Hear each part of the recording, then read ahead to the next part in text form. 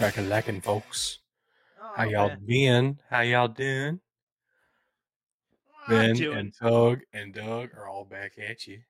It's a rare sight. You have all three of us again. I know. It's kind of cool. Seems like When's it the last time never this happened? happens. Last week. That's cool. 2 weeks ago. No, you think. were here. No, it was last Monday. Yeah. Tuesday? Yeah. Were you Tuesday here counts. last Tuesday? Hey, Ghost Falcon subscribing. Love to see it. Yeet. Thank you for the sub. But Great. yeah, That's a great makes way it to more start a official. podcast. I know. I Sure like is. that. That's a This great is way to start a amazing. podcast. If you want to start the podcast just like that, then join us on Twitch. At Big And Dudes in the Trenches. please. And subscribe. We promise we're nice. All right, guys. I don't know. We'll find out on this episode, I think. The title mean- says it, but we need to figure it out. Who's got the longest beer snake? Not Jack Cohn.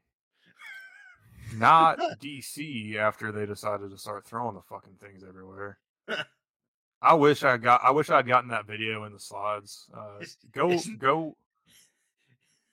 Isn't that like the one rule? Yeah. Oh, dude, like Basically. we'll get there in a minute. This is gonna be a mess. That we're gonna go in chronological order of the games that were played this weekend. There was only one game played on Saturday, and it was not the DC game. However, they were the first game played on Sunday, and we will likely spend a decent amount of time not just talking about the end of the game, but also I'm losing faith and excitement, and I'm finding it harder to support what the DC fans are doing, if that makes any sense to y'all. I do gotta say, just because you brought up that there was one game on Saturday, whoever is the head of the XFL scheduling department needs to be fired. It's just, I feel like some of this has got to be working around other venue requirements. I think that's part of it. the other part has to be TV markets, but even still. I didn't mind this because you have a prime time, or even you could call it a nightcap Saturday night game, which I thought was great, and then you had the three traditional football slots as far as what we get on Sundays for the NFL, and the last game of the weekend, San Antonio at Houston, I thought one had a great crowd, and I thought it was one of the better games of the week. I would put it right up there with best game of the week, even though we had two offensive explosions in the first two games of the week. You mean to tell me that the mecca of football showed up for a Sunday night game?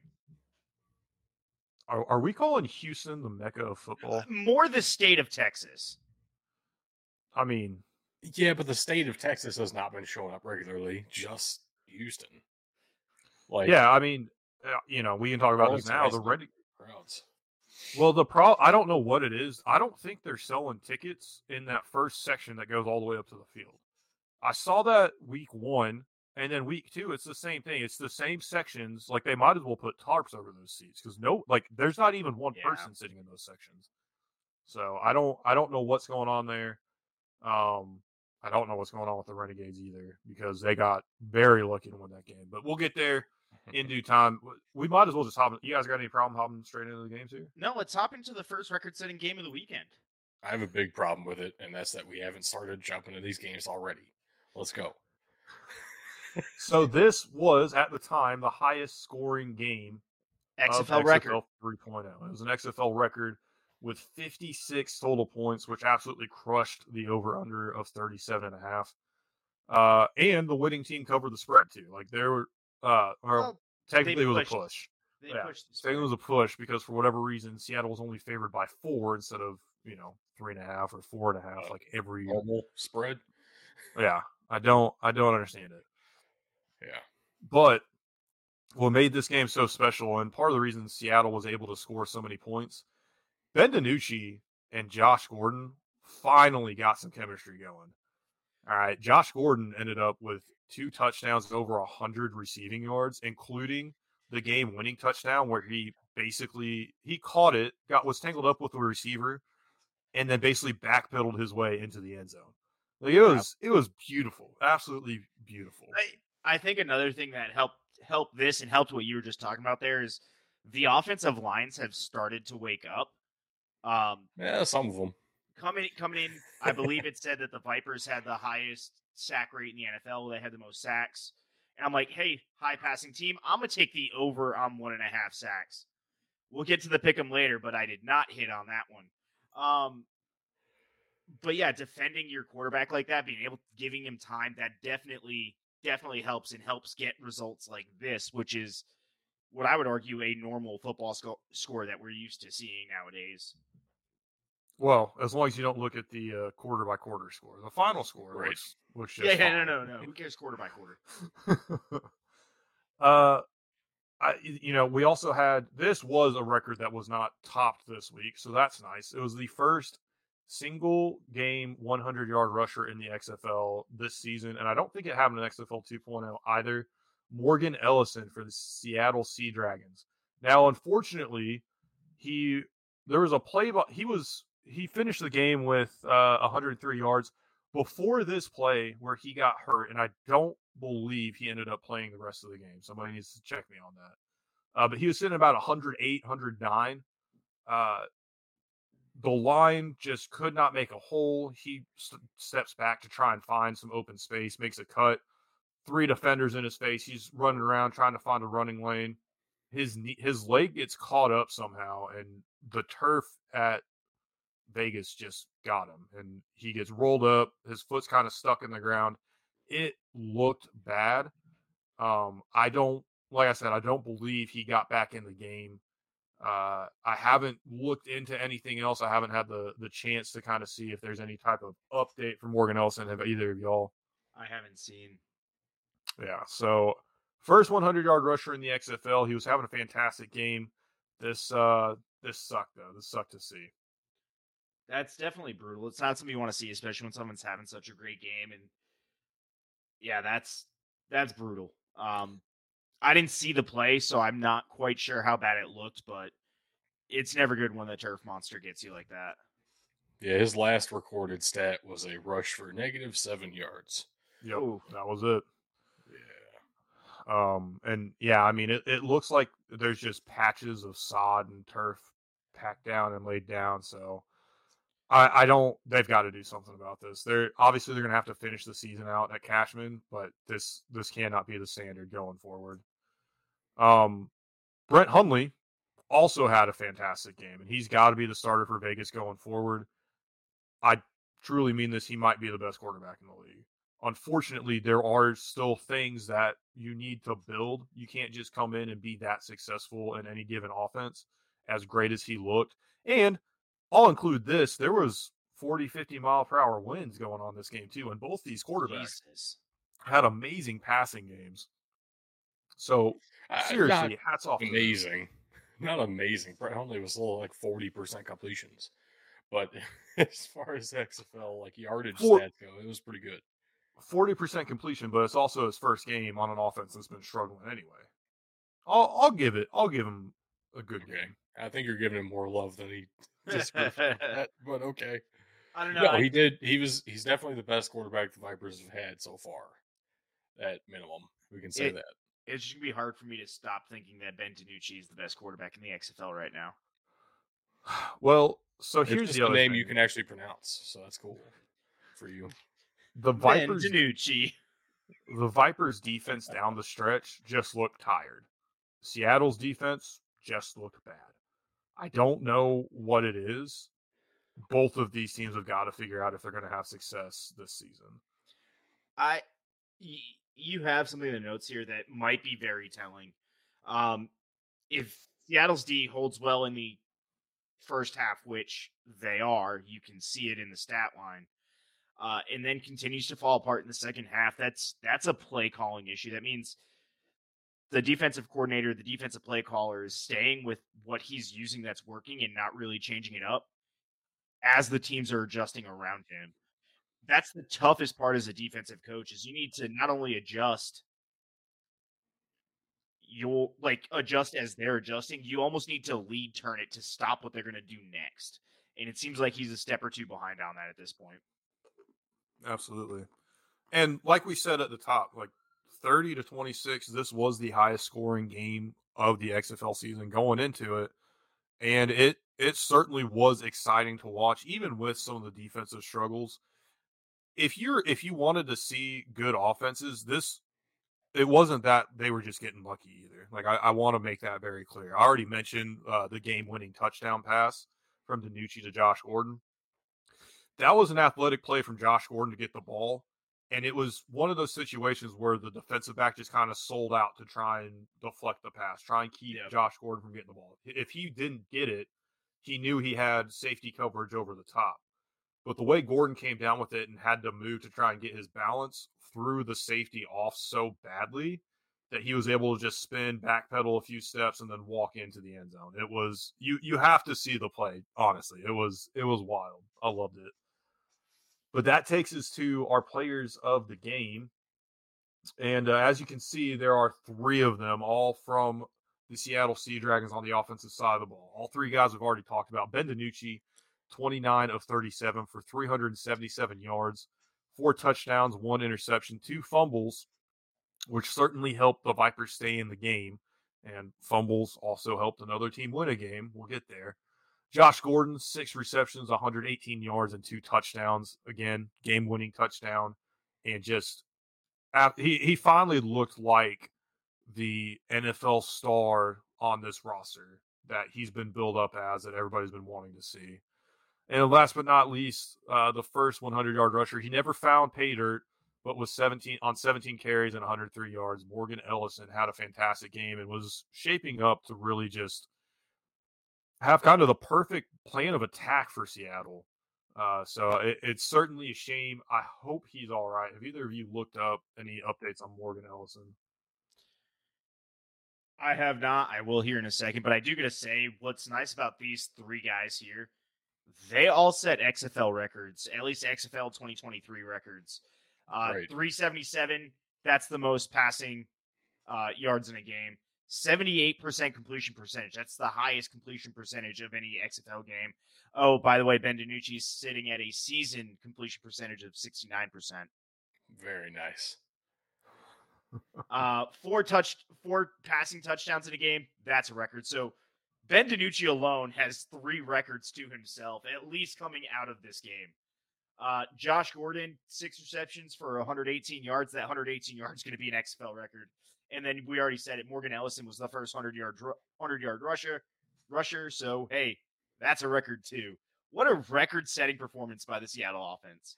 Yeah, so we couldn't leave off any of these guys. It's just there's 3 offensive players of the game.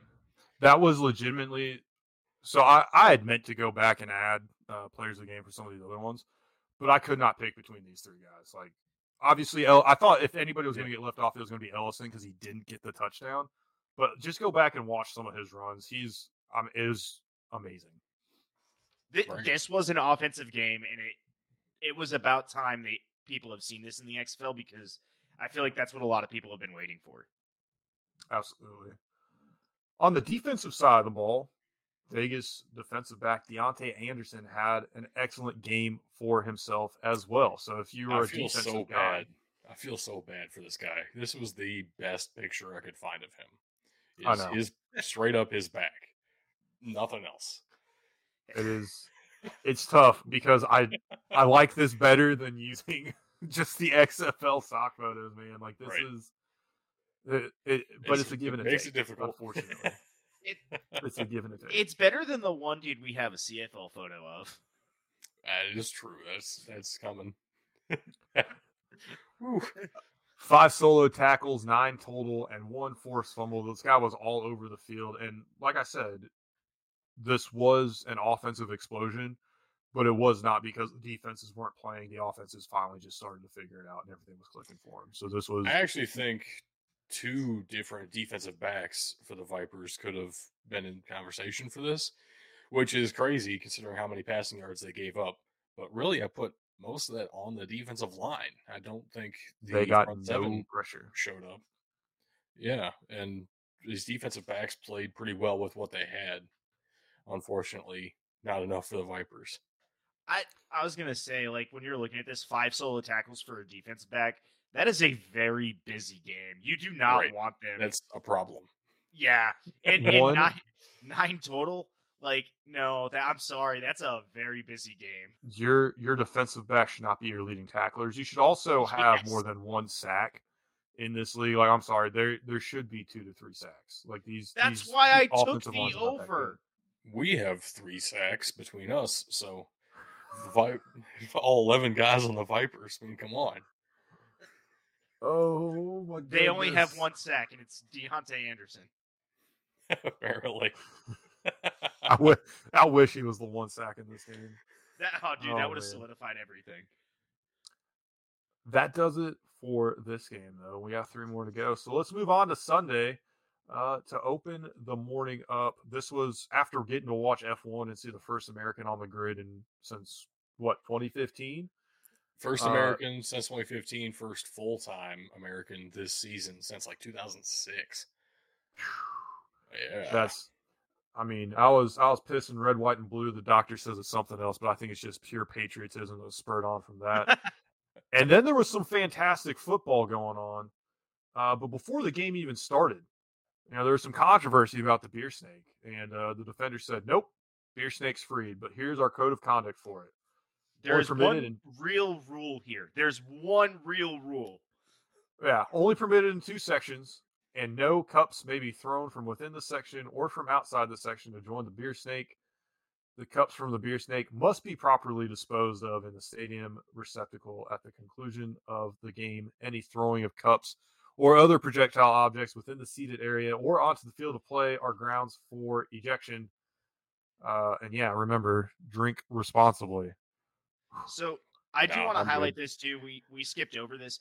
They said you couldn't throw the cups there, but they even then went as far to say is if you want to get your cup over there, we will have workers, stadium workers in uniform that will take it for you. There was one real rule here of do not throw cups. Yeah, we'll get there. This game's very, very competitive. It was 14-14 at the half. Unfortunately, St. Louis ran out of magic and was not able to finish the comeback this time. They lose this one 28-34, being outscored 20-14 in the second half. You know exactly over- what happened, though, actually. The reason they couldn't come back. They stopped Austin throwing Prohl Prohl. only had 12 yards. It's I'm just another miss saying. for me. Damn it. This, of course, is more points than was scored in the previous game. So we have a new highest point game in the XFL, which I wrote all the notes about the highest game and all this other stuff for the Seattle Vegas game that night, and I literally put highest scoring game of the season thus far, knowing that this game had the potential to beat it. Oh, I yeah. could not be more excited to see that actually happen. It was crazy, too, because really every drive in this game was a long drive. I think DC had, their first 3 touchdowns were all like 12-play drives. This was actually some good They had football one all game. touchdown that was a pick six. No, St. Louis had a touchdown that was a pick 6, I thought. Was it St. Louis? Let me look it up. Hold on. Are we talking about who threw the ball or who caught the interception? AJ McCarron threw, and it was a pick 6. Yeah. Okay. Interception for DC. touchdown. Yep. Which that was honestly that was AJ McCarron's biggest crime in this game, was that he turned the ball over twice, because he also had 4 touchdowns, 262 yards. Clearly, he's not our player of the game. Right. He didn't set any records with that. No. No, I gotta say the way this game ended, the whole fourth quarter was just wild, and not even because that's where all the scoring happened. Like, there was scoring all throughout the game. Yeah. But the last, 30 seconds of the game was the most intense football action we've had since maybe the last couple minutes of Ohio State, Georgia. Like, legitimately, football has not been played at that level for a while now. And tempers were flying. There were 3 ejections in the last 30 seconds. So Good it was- shit. You love to see it. The announcers did not love to see it, which made it funnier to me. They were like, "Come on, guys. How can we end a great game on such a bad note?" And I'm like, "This is hilarious." Look, At all least I'm that's saying Tom. is hockey does it all the time, and everyone watches hockey for it. Oh man. It is a plus of hockey. It's just, I mean, let's break down what happened in the last 30 seconds. So with 28 seconds left in the game, Adrian McCarron is picked off inside the DC like 5-yard line. And really, he's picked off in the end zone, it looks like. DC returns it to the 1. Instead of taking a knee, they get out of the end zone, and now Jordan Ta'amu has to start from the 1-yard line. Good decision. I like it. The ball. It's then A.J. McCarron and the Battlehawks once again from the 2-yard line this time. He just completes a short pass, touchdown. They get the 2-point conversion. Then they go for the 4th down, 4th and 15 conversion instead of the onside kick substitute here. McCarron is sacked for a loss of 7 yards, and that is the ball game. 4th and 15 try. That was amazing. That's kind of the extreme worst option on that onside kick replacement theory, right? Instead of getting it at just like a normal onside kick down a distance, now if you don't get it, your quarterback got sacked, so there was a hit on your quarterback, and you give the other team like incredible field position. But DC was up by enough, and there was no time left, so they just got more penalties. That's all. Look, all I'm saying is you go from a quarterback looking to buy his offensive line steak dinners to making them eat out of the pig trough on the way home. Like, what a bad turn of events there on the 4th and 15. I mean, it's absolutely insane. This was honestly a fun thing to see. This was a great game, but it is absolutely, it's hard to stay behind this. Even the I'm trying to find it, see if I can share it here. The Beer Snake Twitter account. Yes, the Beer Snake has a Twitter account. It should. It was even calling out the fans like, we have to be better. We have to be better. Here we go. I found the account. Good. Working on it. Do we have the picture of the beer snake being thrown into the air though? Because I don't have that one. I have it being carried out of the. Stadium. Oh, here's a video. That's not what I was asking for. But okay. Did we just leave it intact and take it out of the stadium? Yeah. Well, that's what we would do if we were in Knoxville, and then we would throw it into the lake in the river. Yes, as with all field goal posts. Yes, they belong in the river. Here we go. Here's the video.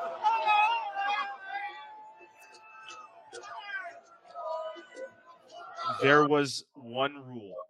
Why? Actually, there were 5. Oh, goodness.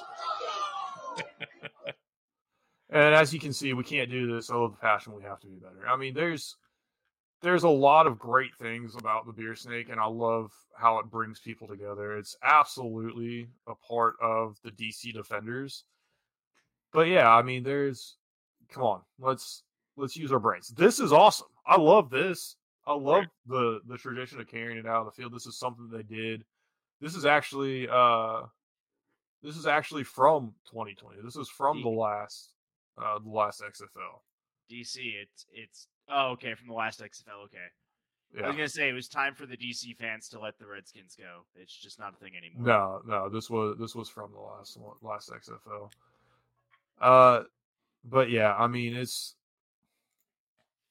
I don't know. I don't have a lot to say about this. A lot more to say. I didn't get to see this game.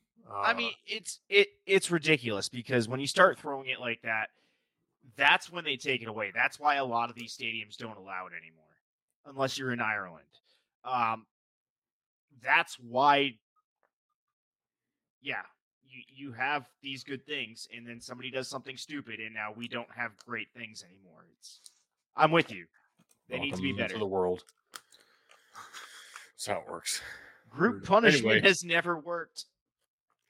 Let's go on to the players of the game.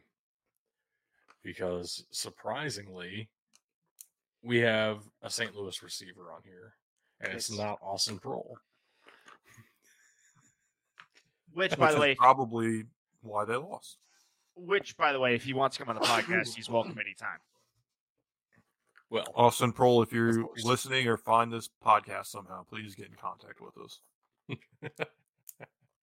But Hakeem Butler did have a good game, over 100 yards on 8 catches. He did have a touchdown as well.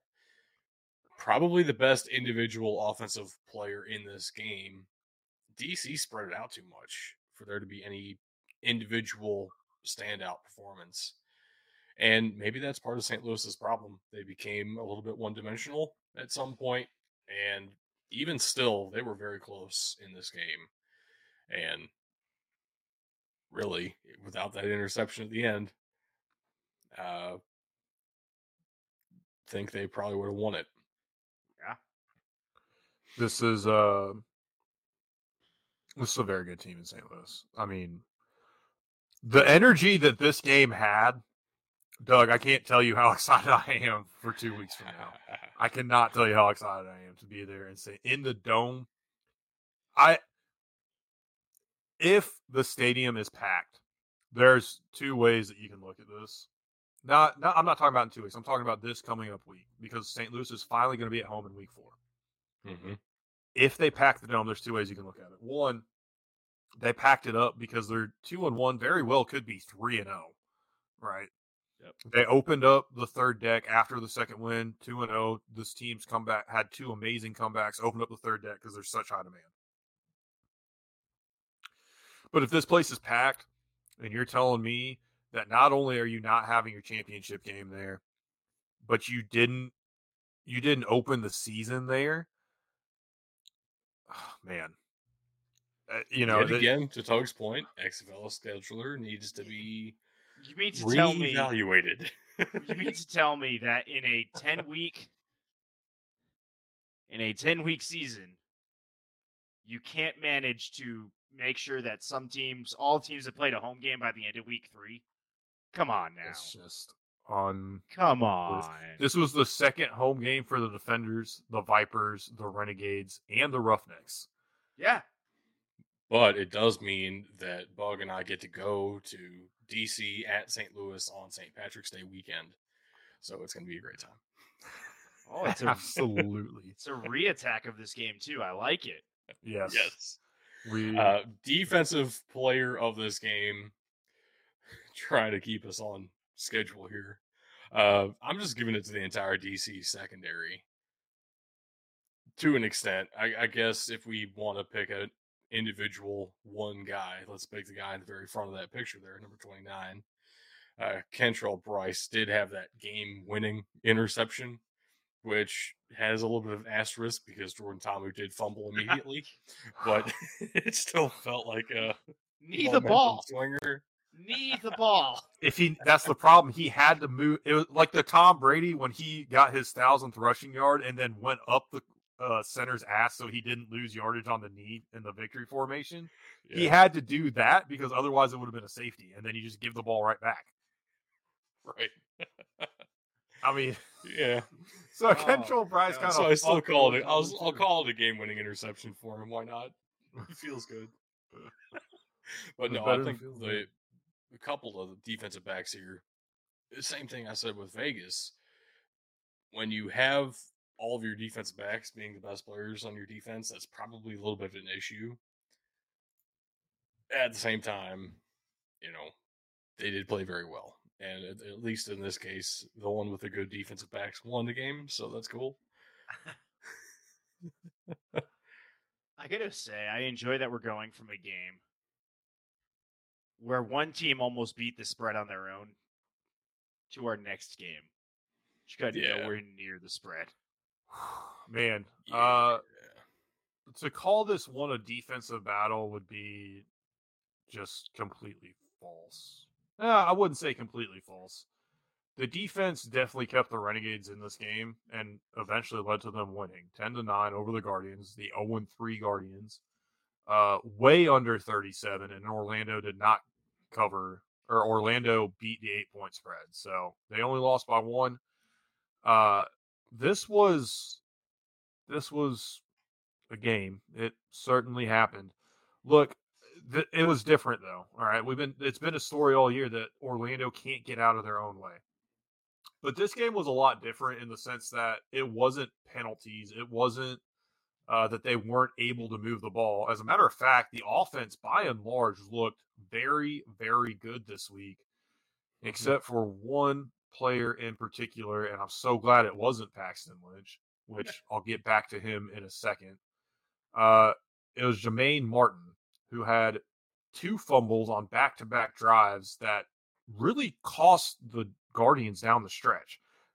They looked like the offense was working really well. They had a lot of additions, both on the offensive line and at receiver. One of those guys being Xavier Furcron, the standout from SIU, who didn't even play center in college, but did a fine job at center for the Guardians this week. They also made the adjustment. They're like, hey, we're not going to do the whole 2 quarterback thing. We're going to let Paxton Lynch stay in and figure his shit out. And he had a fine game. Could it have been better? Absolutely. But he had a fine game. I started to see the same guy that I saw when I was at Memphis, right? 19 of 31 absolutely needs to be worked on. 219 yards, not bad. And then 7.5 on the average. And he would rush for the sole touchdown for the Guardians this game. At halftime, the Guardians were absolutely dominating every statistic except for, obviously, turnovers. And the game was tied 3-3. Yeah, and the score. The game was tied 3-3. Yeah. It was, it's just mind-boggling how they lost this one. I will say, though, I think the Renegades have found somebody to actually play quarterback instead of Drew Plitt. Kyle Slaughter looked amazing in comparison. And honestly, he didn't have to throw a ton because this just wasn't that type of game for the Renegades for whatever reason. Yeah, I don't understand why Arlington still gets all of the love when it comes to the spread and stuff like that. I think this might have been a little bit more Guardians hate than Arlington love anymore. I think so. Still, to give this an 8-point spread, I would give this an 8-point spread if it were DC, Houston, St. Louis. Those are 8-point spread games against the Guardians. Arlington, which really hasn't shown much offensively, like most of their points have been coming from the defense. Everybody just loves Bob Stoops. And that's the other thing that just blows my mind. Even with Slaughter looking much, much better, like 18 of 23 is great. Only 124 yards, but a decent average, 5.4 there with a touchdown. Right. Like this offense, nothing about it impressed me. Nothing impressed me about it. And I can't put my finger on what it was. I don't think that Orlando played, absolutely amazing defense. I don't think it was obviously much better than it has been. They were able to keep this one very competitive. I don't know what's going on here. I do want to point out here too, and this kind of leads into our players of the game here. Down the stretch, the Guardians had a chance to win it. They do shoot themselves in the foot a bit. A 3rd and 8 turns into a 3rd and 13 from their own 22. But 2 plays in a row, Paxton Lynch appears to have bailed his team out with a deep pass. The first one to Lenoir is just too much for him to handle, and going to the ground, Lance Lenoir bobbles the ball and the ground helps him secure it. Incomplete pass. There was a injury on the play for the Renegades that allowed the booth extra time to look at it from all sorts of angles. And I think they probably would have anyway. But they had extra time to look at this, and Dean Blandino says, yep, the ground absolutely aided in the catch of this. This is an incomplete pass, fourth down. On fourth down, Paxton Lynch has another amazing throw to Charleston Rambo. The problem is he led him out of bounds about a step too far. I know. About a step Rambo too far. Went to Miami. Here's the thing. They went and reviewed this one too, as they should.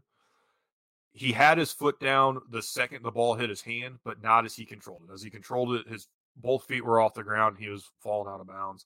Paxton Lynch visibly upset over this. It's an incomplete pass, and it was a great pass by him. It was a great effort from Rambo. They did everything they possibly could. Just came up short. And from watching watching those two plays and how that drive had kind of gone, I got the feeling that if they were able to get that first down, they were at least going to get in the field goal range, and we might be, talking about the Guardians' first win here. So it is something I didn't think we were going to say this season. We might have seen a jump in the BDT or not. Yeah, the BDT XFL ratings. Doug's XFL ratings. Maybe. I would have to go through and see who all was added on this team. I think Rambo and Lenore are both new players to the team. Like I mentioned, Furcron was. There were a lot of additions to this team that helped improve, and it showed that it improved this team significantly, especially on the offensive side of the ball. Well, and they did announce, I believe today, they are still looking to add another quarterback to the room. And I don't know what that's really going to do. I think you have your guy in Paxton Lynch based off this. I want to keep as much of my fandom out of this as well, but I absolutely think Paxton Lynch has to be the guy going forward too. That he's not the reason they lost this game. He took 4 sacks for a significant amount of yards. There was sacks. And there was one play where the offensive line absolutely nobody got touched. There were 3 dudes in his face as soon as the ball was snapped. What, was it a screen? Did they think it was a screen? I think it was supposed to be a fucking handoff. Imagine having 3 sacks in your face. Thank you. But that's going to take us. That's going to take us to our players of the game. Oh, there he is.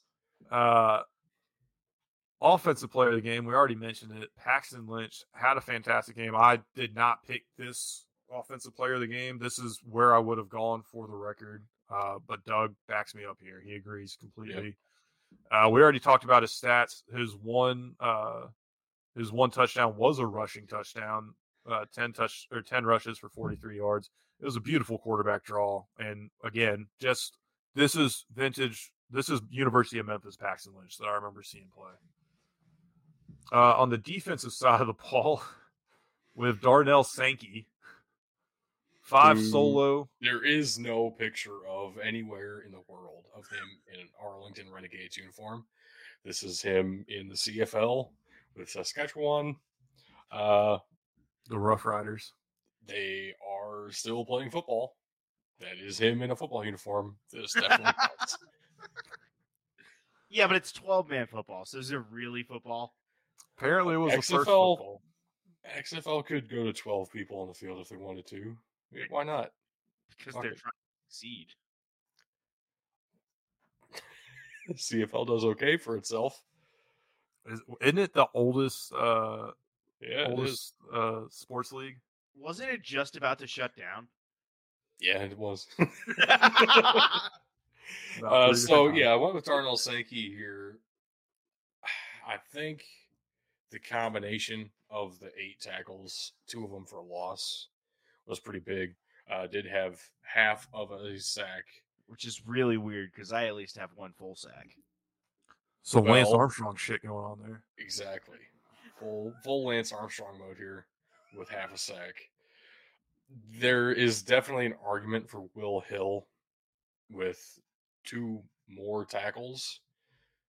1 fewer tackle for loss. I don't know. Felt like giving it to the linebacker. Kind of an argument for Donald Payne as well with that fumble recovery. Mm-hmm. But I think Darnell Sankey, just watching the game, he was the guy I noticed more, I guess. And maybe that's my clear and obvious bias towards linebackers, which I definitely have. You'll hear it on Thursdays in our draft show. Yeah. Doug has man crushes on late round linebackers. And running backs. That is, though, going to take us to the last game of the weekend, the second Battle of Texas. It was San Antonio against Houston this time. And Houston would remain 3-0. Spoiler alert. Houston wins this game 22-13. The over-under was 36, math in public. The under hits, and Houston would cover the spread of 4.5. Now, yeah, it really did not look like the under was going to hit. And then the fourth quarter got shut down and shut out. Yeah, this was a tale of two halves. I mean, there were some people. There's a guy in our fantasy group or our fantasy league that was saying, I really think that even though San Antonio lost to St. Louis, that they're the best team in the league. And he completely changed his tune by halftime because they looked horrific. I mean, both teams came out and scored on their opening drives. That's great. But then Houston was 22-7.5. Yeah, Houston completely shut down San Antonio. The problem is it was 22-7.5, and Houston only scored 22 points. I don't know what got into the Brahmas, but Jack Cohn finally started to play like he played last week. Looked good for a drive and a half, and it resulted in about 6 points, or it resulted in exactly 6 points. Unfortunately, in the fourth quarter here, Jack Cohn was horrendous 98% of this game. There were like 3 plays he strung together where Bugs praising him. He went 8 for 20 for 64 yards. Oh my God! Not a good game for Jack Cohn. Those are his Notre Dame numbers. Those are his Wisconsin numbers. Those are put Tug back at quarterback numbers. Yeah, I could get more than 64 yards. He can just chuck it up. Can't even see what he's doing. Probably do better than that. Fuck it, somebody's there. Facts. Man, it was not a good offensive day for them. Also, scary moment in this one as well. Max Borgi, who I think is the most exciting running back to watch in this league, despite the fact he doesn't have the numbers like Morgan Ellison. He went down and I kind of like Kalen Ballage. Yeah. But yet again, this was a great game for running backs, honestly. But he went down, and I thought we were going to see our second knee injury of the weekend. We didn't. He was able to come back in the game and continue on. I'm not just making this comparison because he's a short white dude with blonde hair. His game does legitimately remind me a lot of Christian McCaffrey, just the way he moves on the field and how Houston is utilizing him in this offense. And it's awesome to see this in action. Yeah, just like not as good as Christian McCaffrey. Yeah. And then I got worried too when he went down. I was like, oh man, he is exactly like Christian McCaffrey. He's hurt. Dollar discount Christian McCaffrey. It happens. Exactly. Pick him up at the Family Dollar. But Brandon Silvers is going to be our offensive player of the week. Player of the game, not of the week. Yeah. Player of the game. He was 24 for 35 for 278 and 3 touchdowns, 1 interception. I got to say, too, Cole McDonald saw some time because Houston has a 2-quarterback system that makes sense. He goes in for specific sets, specific plays. I don't think McDonald had a pass attempt this week. He did, and he completed it. Hey! For 3 yards. Good for him. He also ran the ball 7 times. XFL record completion percentage. He is the perfect quarterback. He'd be the perfect quarterback if he still had the dreads. Has not missed a pass in professional football. He can put it on his resume, man. No, he was over 2 last week. Damn it. I can put that on my resume. I have not missed a pass in professional football. But yeah, Brandon Silvers is, again, I fall in love with mediocre potential, probable UDFA guys all the time. But Brandon Silvers was a quarterback that I really liked coming out of Troy. So it's nice to see him doing well. Clearly not in the NFL, but he's doing pretty good. I would not be upset at all if this guy ended up as this is how much I like him. If he ended up as the backup quarterback for Chicago, I wouldn't be upset at all. I know exactly what I'm getting. Is the test if you would be okay with him backing up Justin Fields in Chicago. Yeah, I know exactly what I'm getting. I know exactly what to expect. And one thing that continues to stand out to me is just how calm he is under pressure. There are several times last week and this week where the line is collapsing or the pocket's collapsing around him. There's 3 dudes in his face, and he just puts the ball where it needs to be. I don't think he's thrown an interception in one of those cases. Maybe he did and it got called back, but he's not reckless with the ball in those scenarios. Like he does his job, and is he an NFL quarterback? I don't think so, but I don't think anybody should be upset if they hear that he's going to be the backup for their team this season. And then if you're watching us either live on Twitch or later on YouTube, you might have noticed, hey, this is the players of the game slide. Why is there a picture of an entire whole ass formation? Here's the thing. There was a goal line stand in this game like you wouldn't freaking believe. All right. I gotta lay out this whole picture because the drive should never have happened in the first place. San Antonio got all the way down the field on like 3 huge penalties on the defensive backs. Houston. There was an unnecessary roughness. There was a pass interference. I feel like there was something else too. Anyway, they only had like 3 really good plays, and then there were a couple of penalties that took them all the way down to the 2-yard line, including that that pass interference in the end zone, spot the ball in the 2. For some reason, San Antonio decides it is the correct idea in this situation to just run it up the middle 4 times in a row. And Houston, at the end of this goal line stand, not only did San Antonio not score a touchdown, Houston has room to work with here. They are no longer on the goal line. They drove San Antonio back like 8 yards in total over the course of this 4 plays. The entire defensive line is my defensive player of the game for this one. If you want to be specific, I guess we can look at Glenn Logan there, number 97, over the right guard.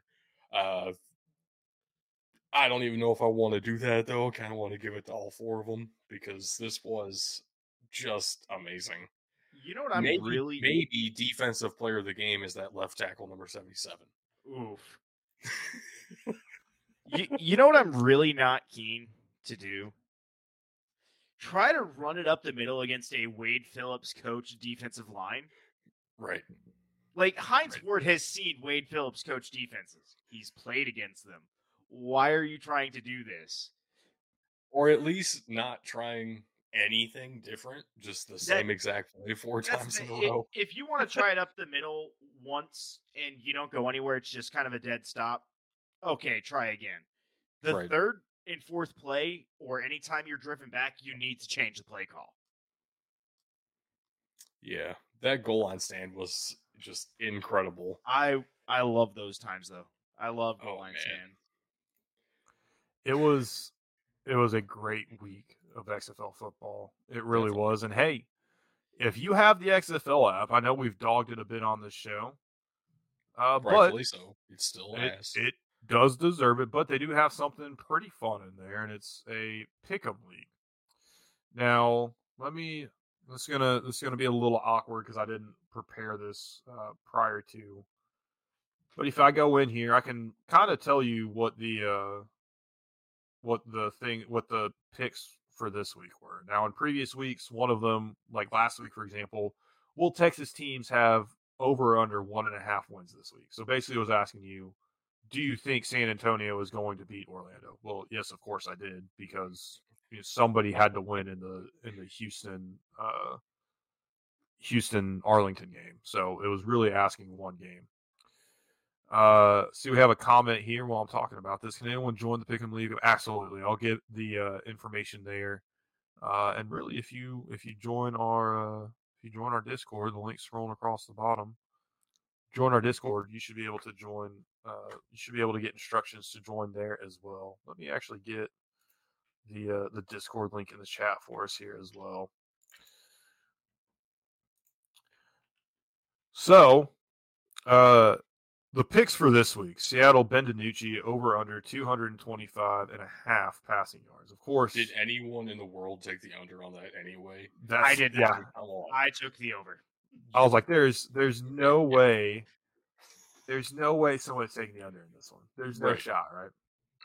And I didn't really think about how to allocate my wager points. And so I overloaded this one and had almost nothing to work with the rest of the time. That's what I should have done too. I mean, that would have worked out for you. It worked pretty good. I looked through all these and I was like, that's a good one. But I also don't have a ton of faith in Seattle's offensive line. So the next one was Vegas records over under 1.5 sacks. I've complained about that all show.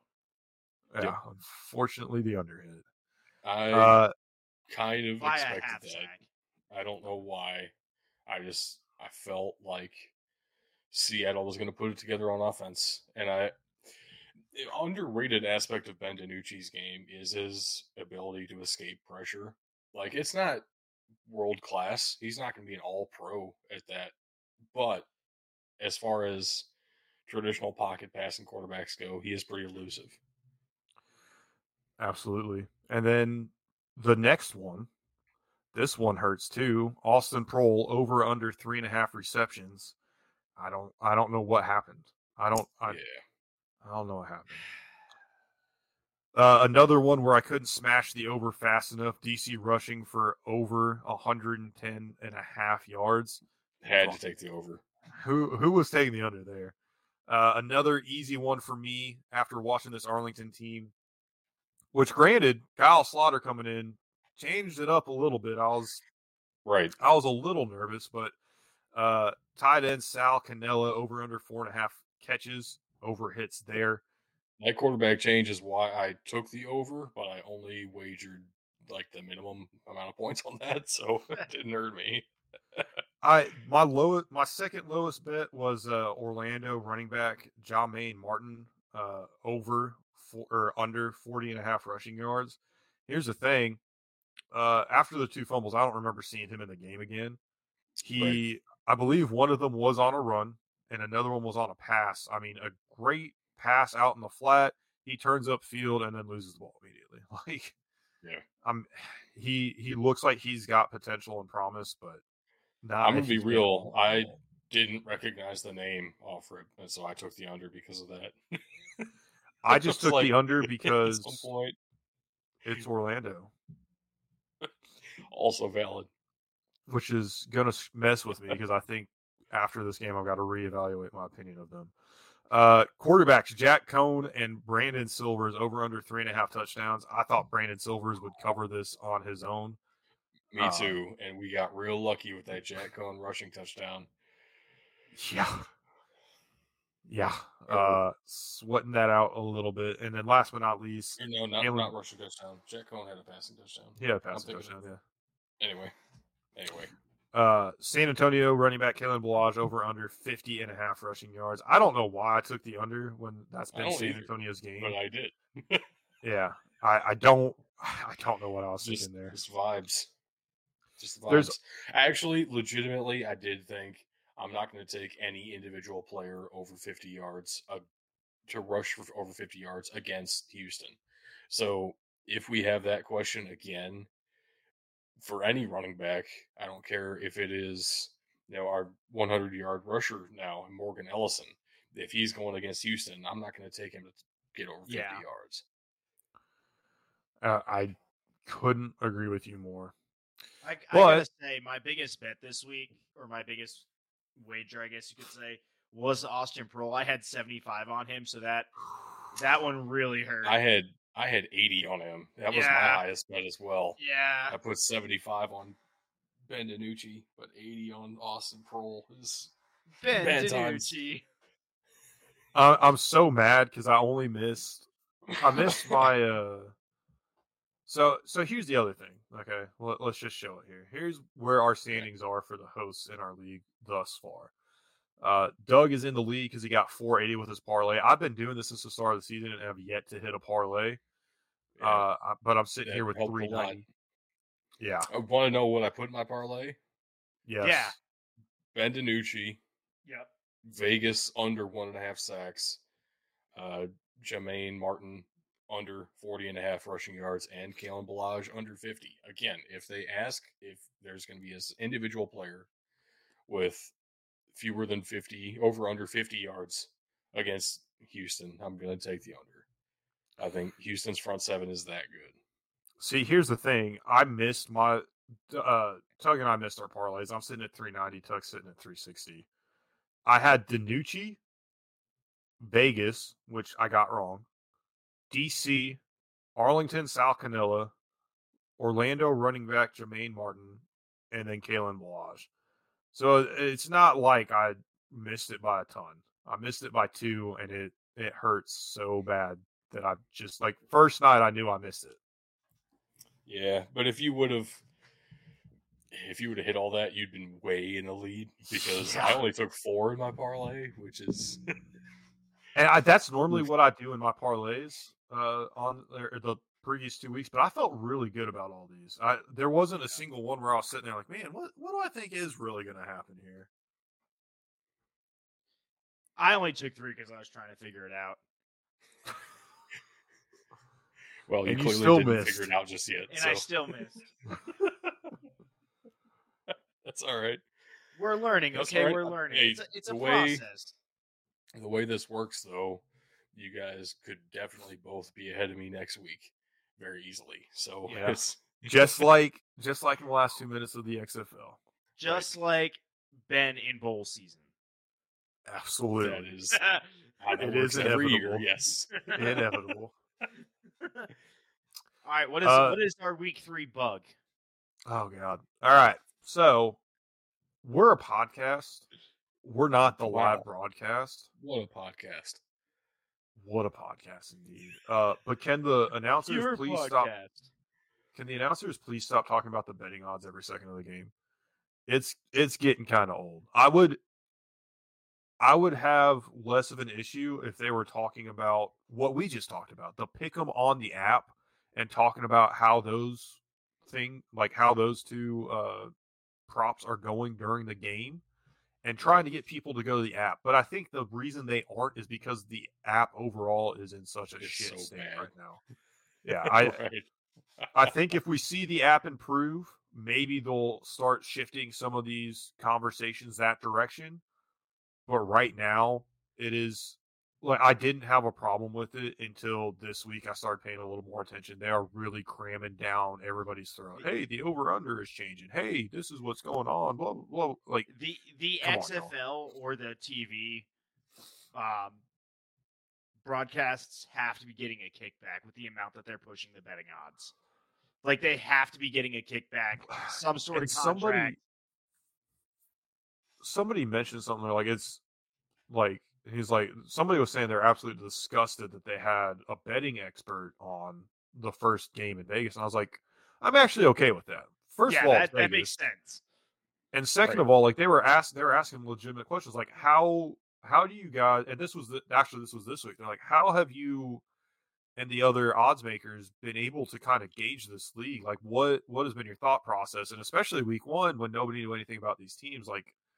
How did you guys come up with what you've come up with? And he kind of talked through all that. And I thought that was great. I really didn't have an issue with that.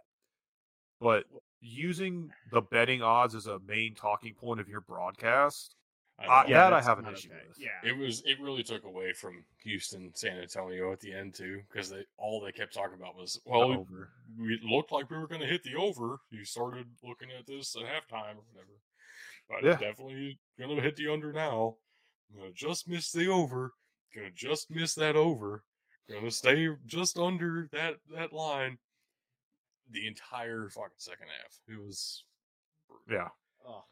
Yeah. Second of all, there's kind of a mix of college and NFL rules in this league, plus some original rules.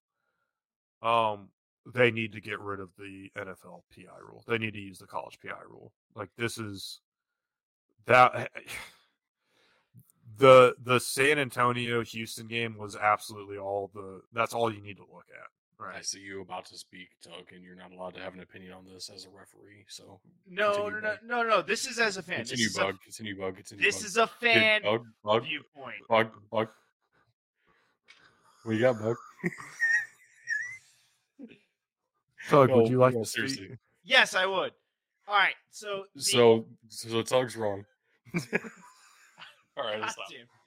All right, I'm just gonna disagree with you because the reason I like the NFL rule on it, and this is as a fan, right, is if you tell me that I will only get 15 yards if I PI you, no matter how far down the field you are, I'm gonna PI you every time it's deep, and I don't think I can make the play. That's the problem, though, is it wasn't. I get your thought process here. None of these were egregious, and some of them were very questionable. There was a ball that was thrown into the fucking first row, and they called PI on it. Like, that's not catchable. Okay, Here's I'll the be other the first thing. to tell you I hate referees that are bad. Here's the first thing I'll tell you: I hate referees. I know. How does it Here's feel the to other have a thing to best friend consider. that's a referee? I fucking hate it. Here's the other thing we need to consider to counter your point. Giving up 15 yards is a bad thing, and so if you're about to, Yeah, but it's intentionally not let as up bad as 30, giving up a touchdown. the line between actually giving up a touchdown and straight up tackling a dude before the ball gets there is a pretty thick line. I mean, there are some things you can do in between PI and Okay. letting up a touchdown. I didn't straight up say I'd tackle him. I said I would interfere with him. Yeah, but That's your a good definition penalty. of interference No, is it's bad not. in the first place. So, Jesus The Christ. next thing on this list is Yeah. multiple times this week, the camera was they were either showing a replay or they were on the booth while a play was going on. Is that not And- when you're supposed to be with the cameras? They're not watching the game. It's ridiculous. Nobody else is either. We're talking about betting odds. Come on. I mean, how are we going to watch a replay to then have to watch a replay of the play that was happening while we were watching the first replay? Ridiculous. Next up, we're gonna shift now to the Vegas field, man. It's kind of surprising that it didn't cause an injury last week. This week it did, and that's not good. yeah. And there's better facilities in Vegas that could be used for football, that could be used for the XFL. And I'm sure there's other commitments the Roomba probably doesn't have the availability the XFL wanted, or maybe they didn't want to give it to them. There has to be something better than what they have right now. This is not good. Look, The I'm just- attendance at Cashman is consistent, though. It was about 50 to 100 off of what it was last week. Cashman attendance is fine. Has the XFL contacted the Sodfather about this? He has opinions on grass. Yeah, like the grass at the Super Bowl was overwatered, and that's what the issue was. My man is 94 years old, and the NFL didn't listen to him. And he said, "You know what? Fine, I'm done." Yep. I love would do it. the same thing. Yeah. So Uh, now the XFL can hire him. hold up a second. Before I go on to the rest of this, Doug, you have to say something nice about Tug. Somebody has redeemed Say something nice about your rival. I don't consider Tug to be my rival. How's that? Okay, then say something good, nice about Michigan. Ooh. No, Tug is a very no. Tug's a great dude. Tug is a very nice person. Notice how he wouldn't say Tug is a good ref. There are no good refs, like lawyers and social workers. Next up, in all the those ugly, jokes about lawyers going to hell and stuff. I just mentally replace lawyers with referees. And by proxy, because I'm interested in both those things, you also replace both of those things with my name. Yeah. Next up, these two kind of go hand in hand. We have the ejections and breaking of the beer snake rules. Beer snake is sacred. It's something we should all enjoy and should be allowed to enjoy. And you know what other rules are sacred? Not punching people while you're playing football. Yeah. I'm all for emotion. I'm all for getting into the game. I'm all for the intensity of the game, both from the players and the fans. But that's a little too much in DC, and I think the fans are contributing to a lot of I think the team's absolutely feeding off this, and this is not to say the fans are wholly at fault, right? These are still adults playing a game on a field, and they should be able to control themselves, and this goes for both sides. But something about the DC environment is making this almost, I'm not going to say it is yet, but almost dangerous and could potentially begin to make a mockery of the game of football if we're not too careful here. What's more dangerous, games at the DC Defenders or games at FedEx Field? Probably the concrete ring at the Dome. So we'll see how this all goes next week in St. Louis. True. But the good, which we love ending on a good note, which is why we don't do good, bad, and ugly. We do the bug. The offenses across the league came to life, except for Dallas. I think it's fair to say they're the only one. Yeah, and Orlando. Orlando did. They just have a real shitty running back who can't hold on to the fucking football. So they have an irregular heartbeat, but they are living. I don't want to completely rehash this. It was such a joy to watch that offense. I wish Jermaine Martin just wasn't on the team, because I think they run away with that game. He might not be. Not on the fucking team. Oh, that's funny. They might cut him. Cut him. That's funny though. We're talking about how the running back is the reason they did not run away with the game. Exactly. So it's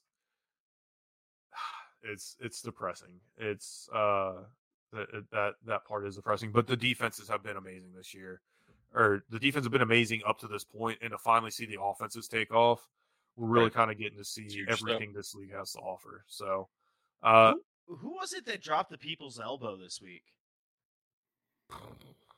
It was one of the running backs. Wasn't me. It was one of the celebrations for a touchdown. I had seen something about it. Well, Doug runs down his week 3 XFL power rankings. I got this.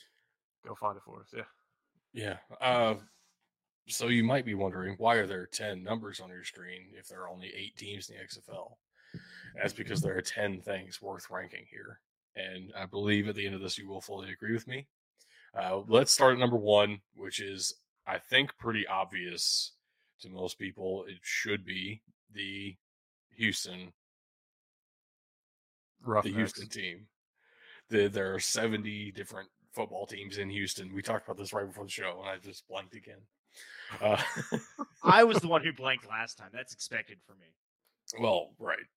But it rubbed off on me. It's terrible. You can't be rubbing off on me. It's a real doozy. Phrasing. I know what I said. You off? No, the Houston Roughnecks are really good in pretty much every facet of the game right now. It's scary. I think they're number 1 by quite a bit, actually. Number 2 is also 3-0. The DC Defenders.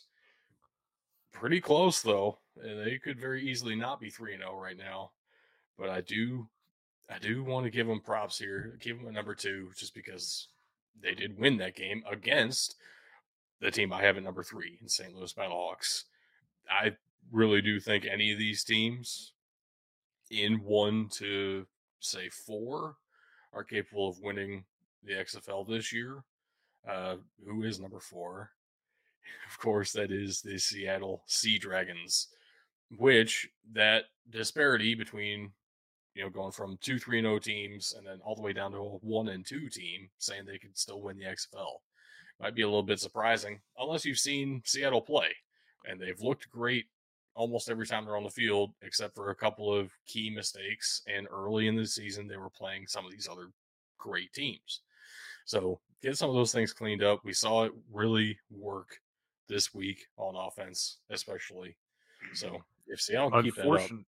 Unfortunately, to make the playoffs, they're going to have to be better than DC and St. Louis. So it's all in front of them. It's tough. It's tough. Arlington at number 5 does have a little bit easier path to the playoffs.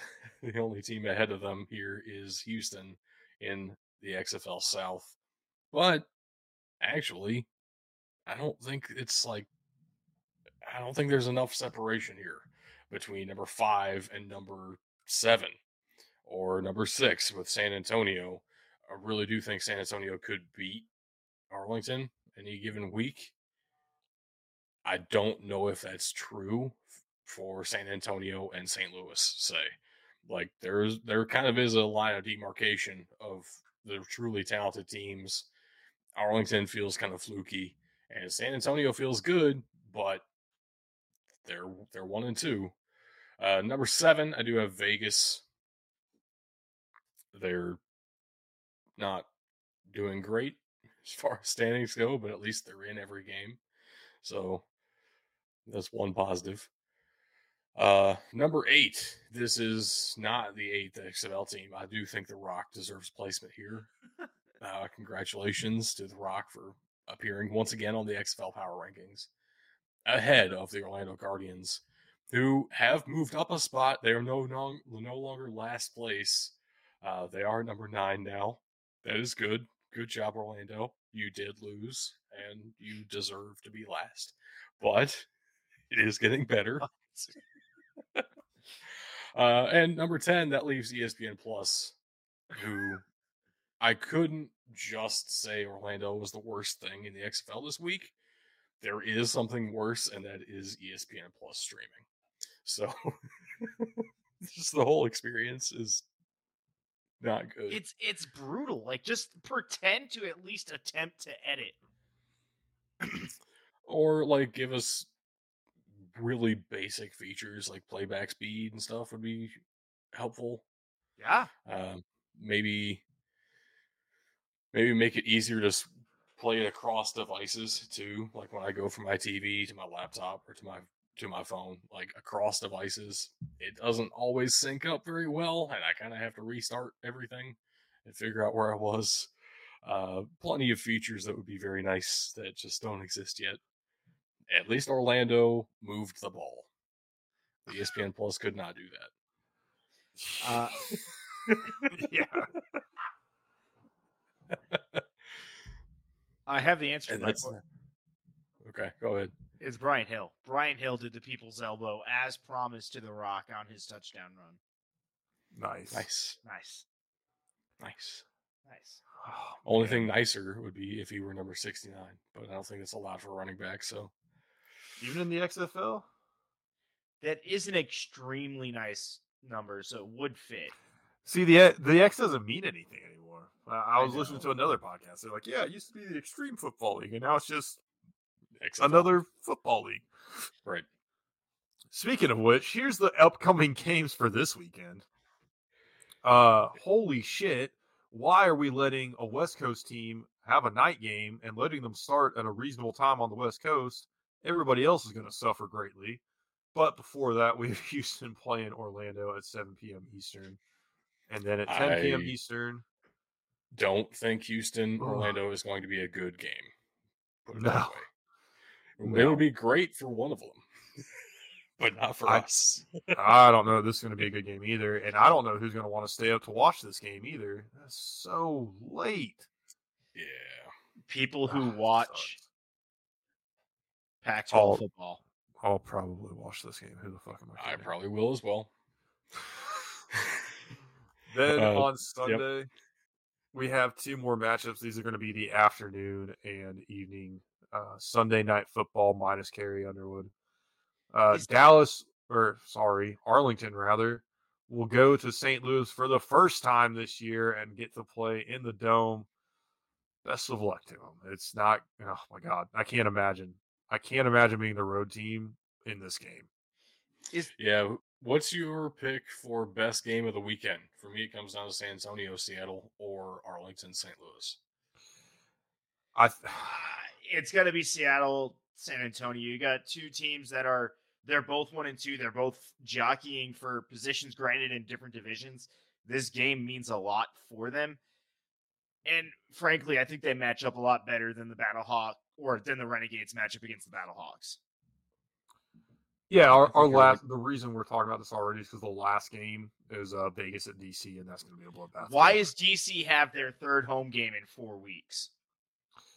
It is insane how front-loaded and back-loaded some of these home and away schedules are. Like, honestly, besides the fact that St. Louis didn't have a home game the first 3 weeks, their schedule is, I think, one of the more balanced of the two. Actually, of the league. I think Orlando actually has the most balance. This will be their fourth game and second home game, which means they've also had 2 away games. So, It checks. yeah, Seattle's going to be the same. Math. Seattle. Yeah, I think you hit the nail on the head. I think Seattle and San Antonio is just going to be the talent level is a lot closer there. I don't think Arlington's going to be able to keep up with St. Louis. I think that's where they're going to run into problems. And you throw in the home field advantage. It's the one I'm most excited to watch. Don't get me wrong on that. But so that's my nice thing to say about Tug. He hit the nail on the head with that question. Good job, Tug. All right. I think that's it. I think that's finally everything we have for the XFL. Yeah. I'm still confused. Good. He finally said his nice thing about you. I didn't ask a question. No, I asked a question and you nailed it. I'm out of here. You got to figure it out on your own time. Doug, why don't you shout out those links for us, man? Oh, I hate both of you. I get the ending. Can somebody else read the links for once? No, I don't think I will. All right, guys. All the links are scrolling through the bottom below if you're watching us on YouTube or on Twitch. But anywhere you're looking for us, if you're on audio, just think BET Football. Patreon.com/BET Football. Twitter.com/BET Football. Facebook.com/BET Football. Instagram.com/BET_football. We have our website, BETfootball.com. Our email mailbox at BETfootball.com. YouTube.com/big @Big Dudes in the Trenches. Twitch.tv/Big Dudes in the Trenches. And our Discord will be linked in the description below. And no, Kentucky Colonel, I appreciate you, but no, I will not read those again. he just spent 5,000 channel points to get you to say them again. What? He did. 5,000 channel points. Pick a Pick topic. Say those links again, Tug. Bring it on. I will ask my moderators to refund those 5,000 channel points. Well, I don't know how to, so for right now, let's just. We'll get you channel points back in Kentucky Colonel. Hey Tug, did you know that you have something in common with the King of Hearts? What's that? He's the only king without a mustache. Nice. Congratulations, you can be the King of Hearts when we release our playing card deck that we're totally, absolutely going to do. More like King of Farts, am I right? God damn it. All right, clearly that is all the time we have for the show today. Thank you for watching and or listening, and just remember, you can't win a game if you can't win in the trenches.